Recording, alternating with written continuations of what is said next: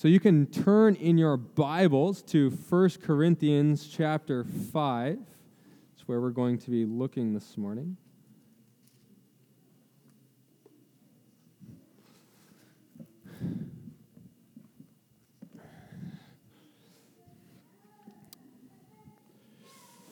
So last week I was reading through the Bible, and I came across a chapter in the book of Judges chapter 12, where I read the term shibboleth. I'm not sure if you've ever heard that term before, shibboleth.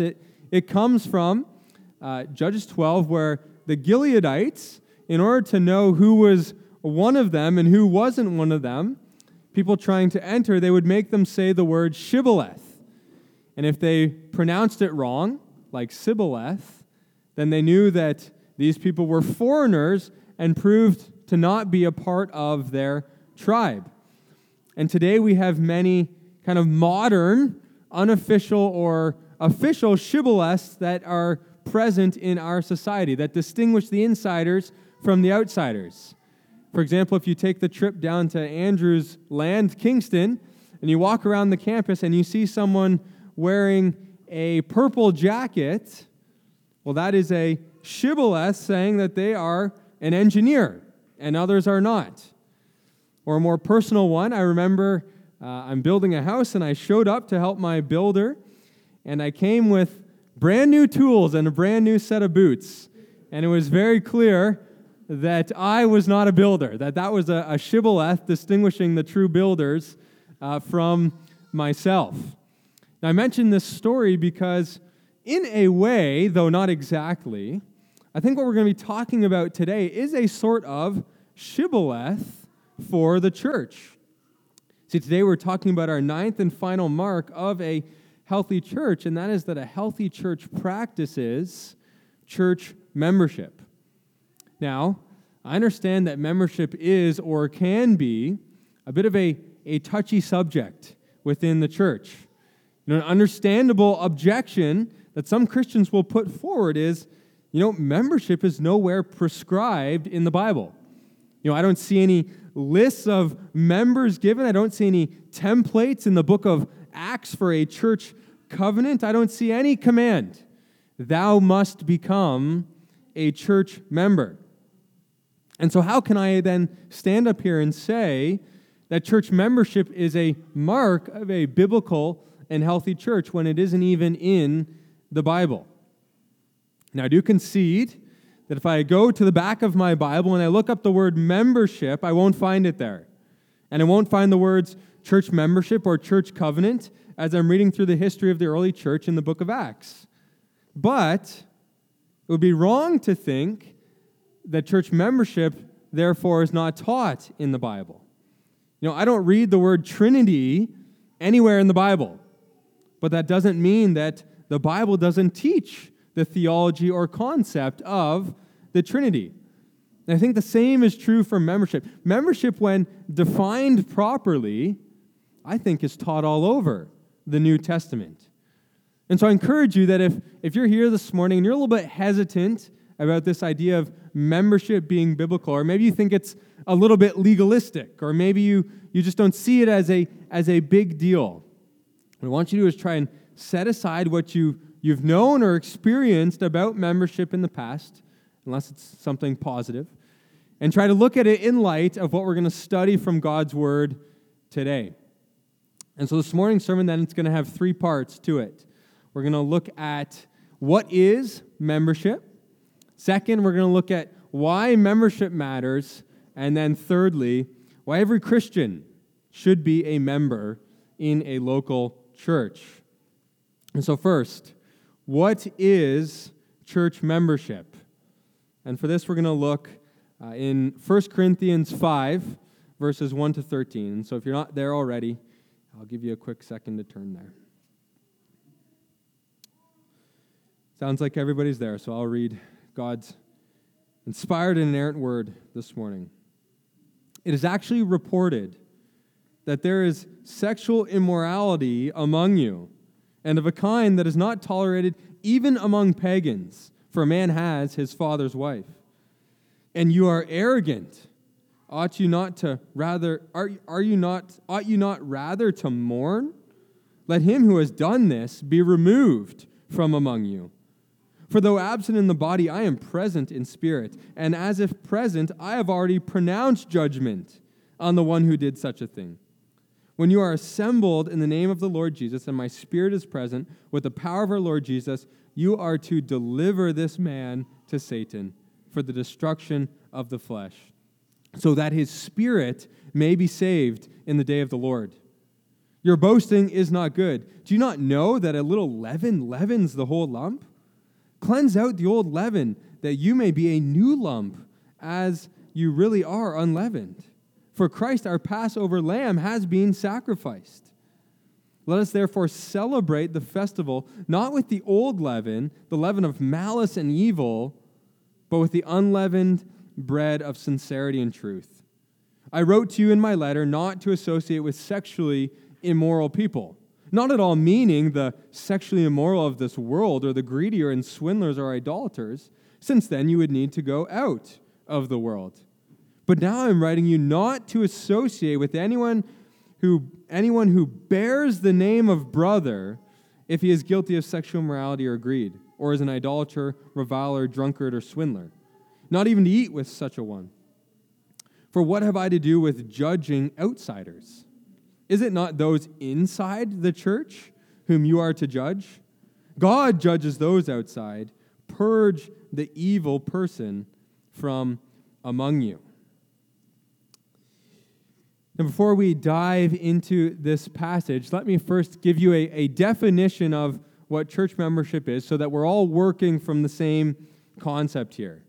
See, at its most basic definition, church membership is a declaration of citizenship in Christ's kingdom.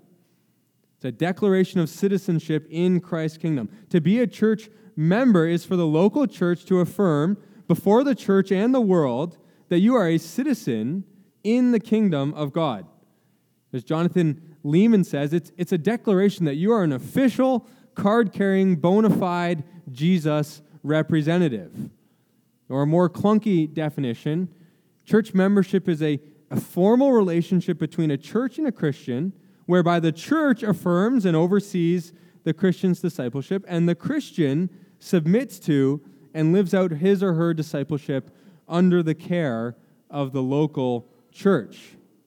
So in other words, it is a Christian and a church entering into an agreement with one another where both are bearing responsibilities. The church, and by church I mean the whole assembly of believers, not just the leaders in the church, is responsible for affirming the Christian's profession of faith and oversight to their growth as a believer. So that's the responsibility of the church. And then the Christian is responsible for committing his or herself to the care and service of the other members and the leadership of the church over them. And the reason then that we're looking at 1 Corinthians 5 this morning is because that's really exactly what we are seeing happening here. Now let me walk you through this in terms of what is going on in this passage. So you have a man who is in the church who is practicing sexual immorality. And now this isn't some random guy that's walked off the street and walked into the church assembly. Paul says in verse 1 that there is sexual immorality among you. Or later in verse 11 he says, don't associate with anyone who bears the name of brother if he is guilty of sexual immorality. So Paul here, he's talking about a man who professes Christ, one who is among you, one who claims to be part of the family of God, one who claims to be representing Jesus Christ. See, but there is a problem. This man who claims citizenship in the kingdom of God is in open, blatant, serious, and unrepentant sin. And Paul says that this can no longer continue on. He says in verse 2, let him who has done this be removed from among you. Now this is interesting, because Paul here, he's making a claim that directly pertains to membership. He's saying that this man who is unrepentant of his sexual immorality must be removed from among you. But we also know he's saying You can't be fully removed from those who don't claim the name of Christ, but still participate in the sexual immorality. So what Paul's implying here then is that there are those who are considered among the Christians, and there are those who are not. In some shape or form, there is a group that was identified as Christians or the church, and there was a group that was not identified as Christians or the church. And what Paul is saying is, remove this man from this recognized group of Christians and put him in the other category with those who do not know and do not represent Christ. And it's because of his lifestyle of sin, the church is saying, we no longer recognize that you are one of us. And now, why is Paul telling them to do this? Well, for a few reasons that we see in our passage. First, Paul does this in hopes of leading this man to repentance. Look at verse 5. You are to deliver this man to Satan for the destruction of his flesh, so that his spirit might be saved in the day of the Lord.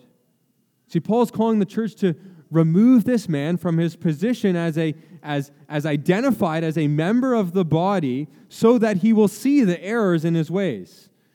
And this term, deliver this man to Satan, is Paul saying, give him back to the world.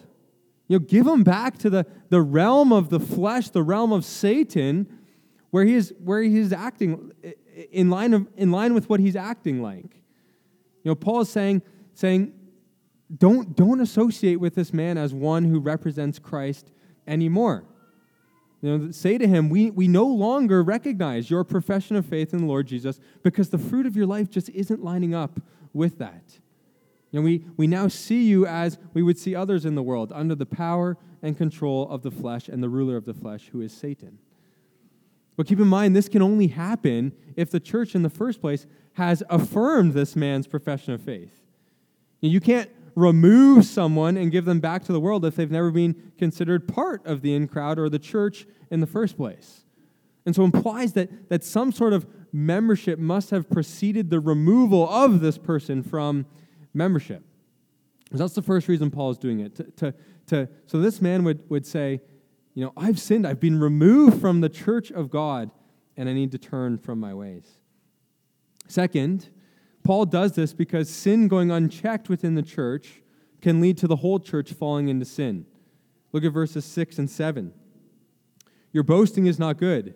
Do you not know that a little leaven leavens the whole lump? Cleanse out the old leaven, that you may be a new lump, as you really are unleavened.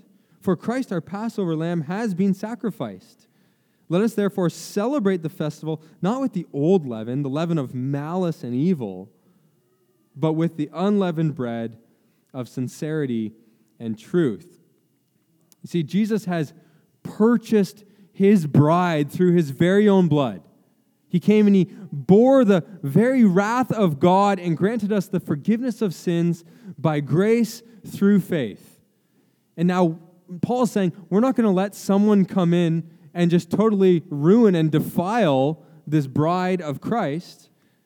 See, the church is called to be pure and holy. So when someone strays into blatant, serious, and unrepentant sin and claims to be a representative of Christ, they're to be removed to keep the pure and holy nature of the church through exercising church discipline.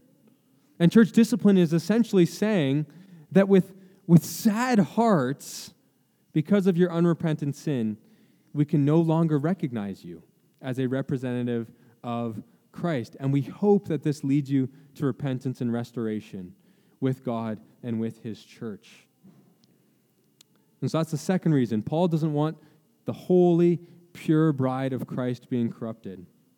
And then thirdly, Paul does this to protect the name of Christ.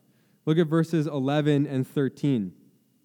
But now I'm writing to you not to associate with anyone who bears the name of brother, if he is guilty of sexual immorality or greed, or is an idolater, reviler, drunkard, or swindler, not even to eat with such a one.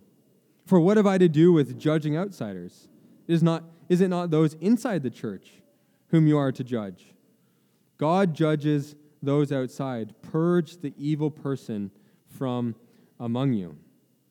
You see, the church has a responsibility to judge within the church.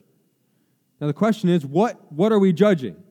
If someone shows up late to church, is that what I'm judging? If someone, should have done something with raising their children a little bit better, is that what I am judging?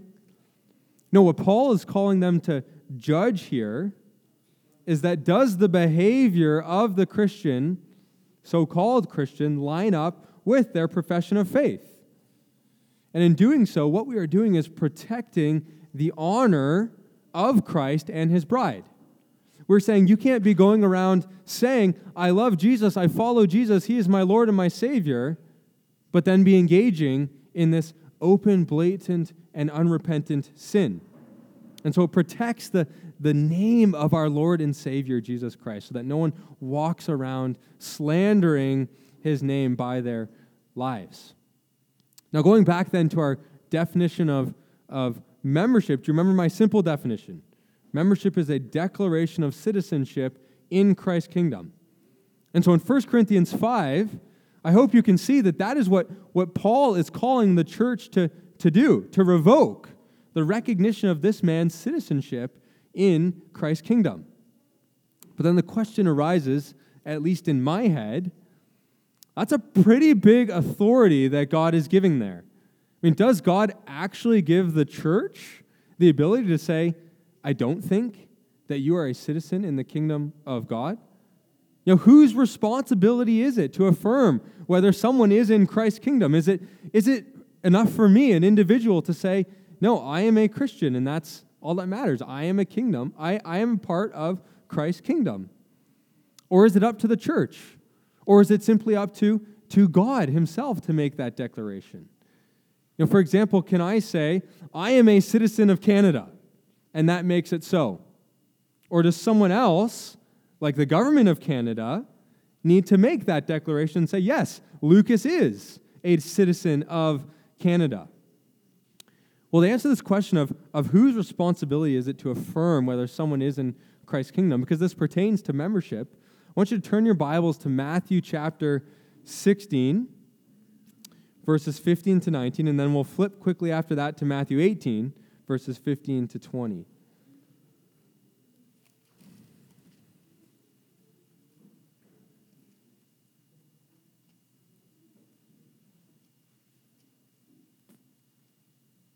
It's Matthew chapter 16, verses 15 to 19. He said to them, he's talking to his disciples here, but who do you say that I am? And Simon Peter replied, you are the Christ, the Son of the living God. And Jesus answered him, blessed are you, Simon Bar-Jonah, for flesh and blood have not revealed this to you, but my Father who is in heaven. And I tell you, you are Peter, and on this rock I will build my church, and the gates of hell shall not prevail against it. I will give you the keys of the kingdom of heaven. And whatever you bind on earth shall be bound in heaven, and whatever you loose on earth shall be loosed in heaven. Then he strictly charged the disciples to tell no one that he was the Christ. And then flip now a couple pages to Matthew chapter 18, verse 15 to 20. Again, Jesus is teaching his disciples. If your brother sins against you, go and tell him his fault between you and him alone. If he listens to you, you have gained your brother. But if he does not listen, take one or two others along with you, that every charge may be established by the evidence of 2 or 3 witnesses. If he refuses to listen to them, tell it to the church. And if he refuses to listen even to the church, let him be to you as a Gentile and tax collector. Truly I say to you, whatever you bind on earth shall be bound in heaven, and whatever you loose on earth shall be loosed in heaven. And again I say to you, if two of you agree on earth about anything they ask, it will be done for them by my Father in heaven. For where 2 or 3 are gathered in my name, there am I among them.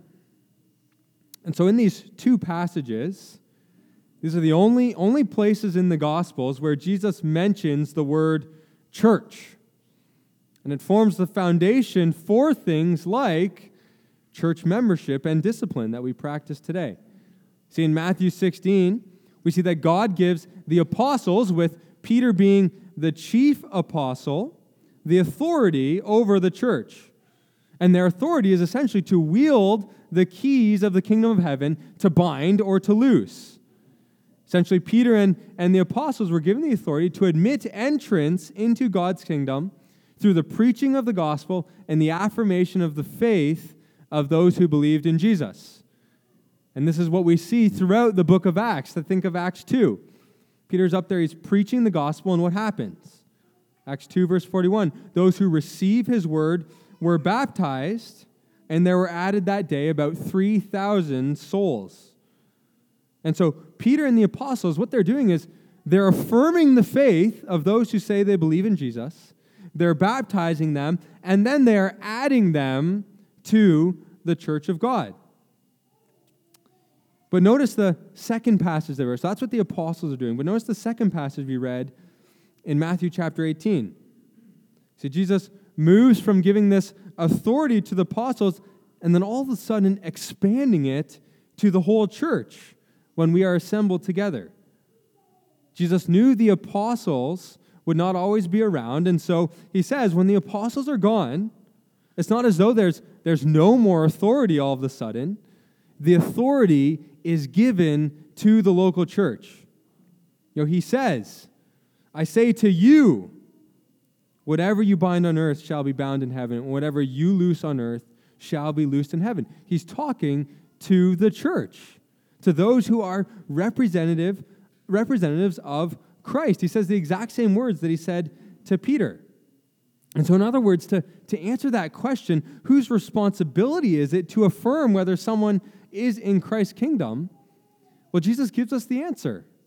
The answer is the church, the local church of God. The members of Christ's body have been given the authority to say, we think you belong in the body, or we don't think you do belong in the body. You see, the kingdom of God is a landless, borderless kingdom with citizens scattered all throughout history and geography. But how then does a landless, borderless kingdom like this one mark out its citizens? How does it distinguish itself from those in the other kingdom, the kingdom of darkness? How does it distinguish itself from imposters who say, yeah, no, I'm a follower of Jesus, I believe in Jesus, but then their life clearly does not reflect that? Well, according to Jesus and according to Paul, it's through an official recognition by the local church. Jesus gives the local church the authority to stand in front of someone who confesses Christ as their Savior, to then consider that confession, to consider his or her life, and to announce an official judgment. Is it a true confession? Does their confession and life reveal that they are truly citizens in Christ's kingdom? And we can't say, well, I don't care what the church thinks. No Christian can say, I don't care what the other people in the church think if they think I'm a Christian or not. I know that I'm a Christian, and that is all that matters. I can affirm my own profession of faith, thank you very much. I don't need to submit to the local church. I don't need their recognition. But the problem is, if you do that, not only is it unbiblical, like show me in the Bible where that is the case, but you're rejecting the very institution that Christ came to establish and the one to whom he gave his keys to bind and to loose. Now, I want to be clear. The church affirms the citizenship of a believer in Christ's kingdom, but does not bestow citizenship in the kingdom of God. Only the Lord Jesus does that. Only the Lord Jesus grants salvation. The church does not have the authority to grant anyone salvation. The church, as Christ's institution, rather is affirming what Christ says to be true about a believer. Jonathan Leeman, who I quoted earlier, in his book on membership, he gives a good example for us. He talks about how an embassy in a foreign country is there to affirm and support its citizens. At one time, while he was in a foreign country, his passport expired, and he needed to go to the embassy to get them, not to bestow upon him citizenship, but to say, yes, This man is a citizenship. He is a citizen. Here's your new passport. See, the embassy didn't bestow citizenship. Rather, it affirmed that he was already a citizen. And the same is true with church membership. Church membership doesn't make you a Christian. You can be a Christian and not be informal church membership. Though, if you are a true Christian, that should, I think, be a desire. See, we're not saved by church membership. We are saved by grace alone, through faith alone, in Christ alone. But membership in a local church does affirm that you're a Christian. It affirms that you are an official, licensed, card-carrying, bona fide Jesus representative. Now, can the church get it wrong? I mean, of course they can. Can they affirm someone who later falls away? When they said, yes, we think this man is a Christian, but by falling away, he clearly shows that he was not a Christian? Yes, they can get that wrong. Can there be someone who is genuinely a Christian that the church says, you know what, we're not sure right now if you are a Christian, and they get it wrong? Yes, they can get it wrong. But it's like parenting. You know, I don't always parent my children in the most ideal, best way. I try to, but I will fall short of that standard at times. Does that mean that my children can say, well, Dad, you've made mistakes, so I guess your authority is forever removed? No, children are still called to submit to their parents, and parents are called to do their best to be faithful to the Lord in parenting. And it's the same is true with church membership. So the church isn't always going to be perfect, but it doesn't mean their authority is revoked. And so then to summarize this first point, don't worry, this is the longest point by far. What is membership? Membership is identifying yourself with the institution that the Lord Jesus has established, the local church, and its submission on your part to your fellow believers, and it's your fellow believers promising to oversee and affirm your profession of faith so long as the fruit in your life reflects it. And so now that we know what membership is, the question might be rising in your mind as to why it is necessary.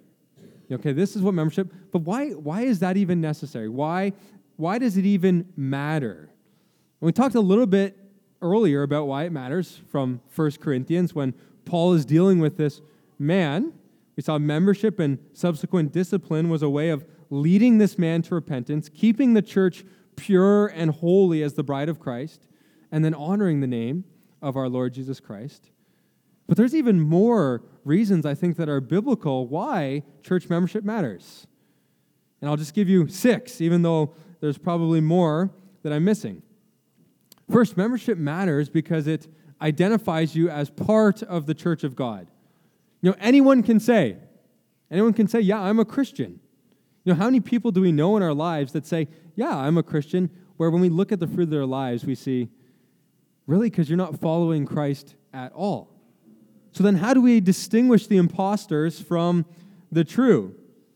I can say that I'm a friend of LeBron James, but that doesn't really make me his friend unless LeBron James says, no, I am a friend of Lucas. You know, it's the same with the church. We can say, yeah, I'm a believer in Christ. I follow Christ, but it's the weight is carried when the church actually says back to you, yes, we agree with that. You do follow Christ. You do love Christ, and we are willing to affirm that. You represent Christ and are part of Christ's church. So that's the first reason why it matters, because it identifies you as part of the church of God. Second, membership matters because it's how you submit to the local church that Christ has established. Do you truly believe that Jesus established the local church? Do you truly believe that Jesus gave the keys to the kingdom of heaven to the local church? If you say yes to both of those, then I think joining the institution that Christ has established is essential. Becoming a member in a local church is how you submit to Christ's local church. Third, membership matters because it's how you fulfill your biblical responsibility to Christian leaders. Hebrews 13, verse 7 says, obey your leaders and submit to them, for they are keeping watch over your souls as those who will give an account. See, we as Christians are commanded to obey and submit to our leaders in the church. Well, what leaders? How do I be obedient? Who do I submit to? Well, you submit to the leaders of the church that you are a member of. You don't need to go and submit to the leaders down at First Baptist or the Presbyterian church down the road or the Pentecostal church. You submit to the local body, the leaders there that you have placed yourself under the authority of. Fourth, and related to that one, membership matters because it's how Christian leaders fulfill their responsibilities to you. And we just read, leaders are keeping watch over your souls, for which we will give an account. Well, whose souls am I going to have to give an account for? It is those who are part of the local church. It's those who have placed themselves under the authority of Christ's church, those who have entered into a covenant with the church where they submit to the oversight of the church, and the church seeks to serve and grow them on their path of discipleship. Fifthly, membership matters because it doesn't deceive anyone into thinking that they are saved. See, when you don't allow someone to become a member, or when you remove someone from membership, what you're saying to them is that I can't in good conscience affirm that you are a Christian. Your life and your profession do not line up. I'm worried for your salvation. And because I love you, I can't deceive you into thinking you're a Christian. I can't deceive you so that on that day you say, well, I was a member in a church. Of course I'm getting into heaven. Membership is really honoring those in and outside of the church. It's saying you can have assurance, not complete assurance because the church gets it wrong, but you can have assurance that other believers agree with you that you are a Christian. And then finally, membership matters because it's how you commit to other believers. In Ephesians 4, verse 15, we are commanded to speak the truth in love. We are to grow up in every way into Him who is the head, into Christ, from whom the whole body, joined and held together by every joint with which it is equipped, when each part is working properly, makes the body grow so that it builds itself up in love. You see, the body made of its members builds itself up. Those who have come together, committed to one another, submitted themselves to one another, are serving one another, loving, rebuking, and encouraging one another. They have all come together and committed to do that as the body of Christ. That is how membership is how you commit to other believers. And so you see, membership does matter. It is biblical, as we've seen. It is good for you as a Christian individually. It is good for the church that you're going to join. And it is good, I believe, for the collective kingdom of God. And so maybe at the beginning of the sermon, you're a little bit wary of church membership. Maybe you thought, it's a little bit legalistic, or maybe you thought it's unbiblical, or maybe you thought it was unnecessary and didn't really matter, or maybe you thought that you are the one who affirms your own citizenship in the kingdom of God and His church. Well, if I haven't convinced you, in this last section, we're going to talk about why every Christian should be a member in a local church. I think I've given you multiple biblical reasons to become a member in a church, and now if you're still on the fence as to whether you should be a member, I want you to ask yourself one simple question. Can you give me one biblical reason why you shouldn't become a member? Can you give me one biblical reason why you shouldn't become a member? Can you give me one biblical reason why you shouldn't officially commit yourself to the local church that Jesus has established? Can you give me one biblical reason why you wouldn't want the church of God to affirm that you belong in the kingdom of God and are a representative of Him? If you did come up with a reason, please come and talk to me after, because I can't. I can't come up with a reason. In fact, usually when I talk with someone who is hesitant about membership, the reason usually boils down to not something that I think is biblical, usually boils down to something like this, though most won't come out and say it. Church membership is binding, and what I want is flexibility. It involves submitting to an authority, and I don't want to submit to authority. I can do all of the things entailed in membership without officially becoming a member.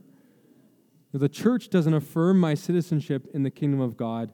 I do. Well, this is a little blunt, but I say it to you in love in order to stir you on to what I think is biblical. But continually attending a church and not becoming a member in that church is like living in common law with Christ's bride. You want all of the benefits of marriage, but you don't want the institution of marriage. You want the security of a relationship without having to commit to that relationship. That's what it's like when we won't seek membership in a church that we love and are wanting to attend. We like the activity, but we reject the institution of it. We're living in common law with the church. Now you might say, well, Pastor, isn't it just a piece of paper? But is it though? Is membership just a piece of paper?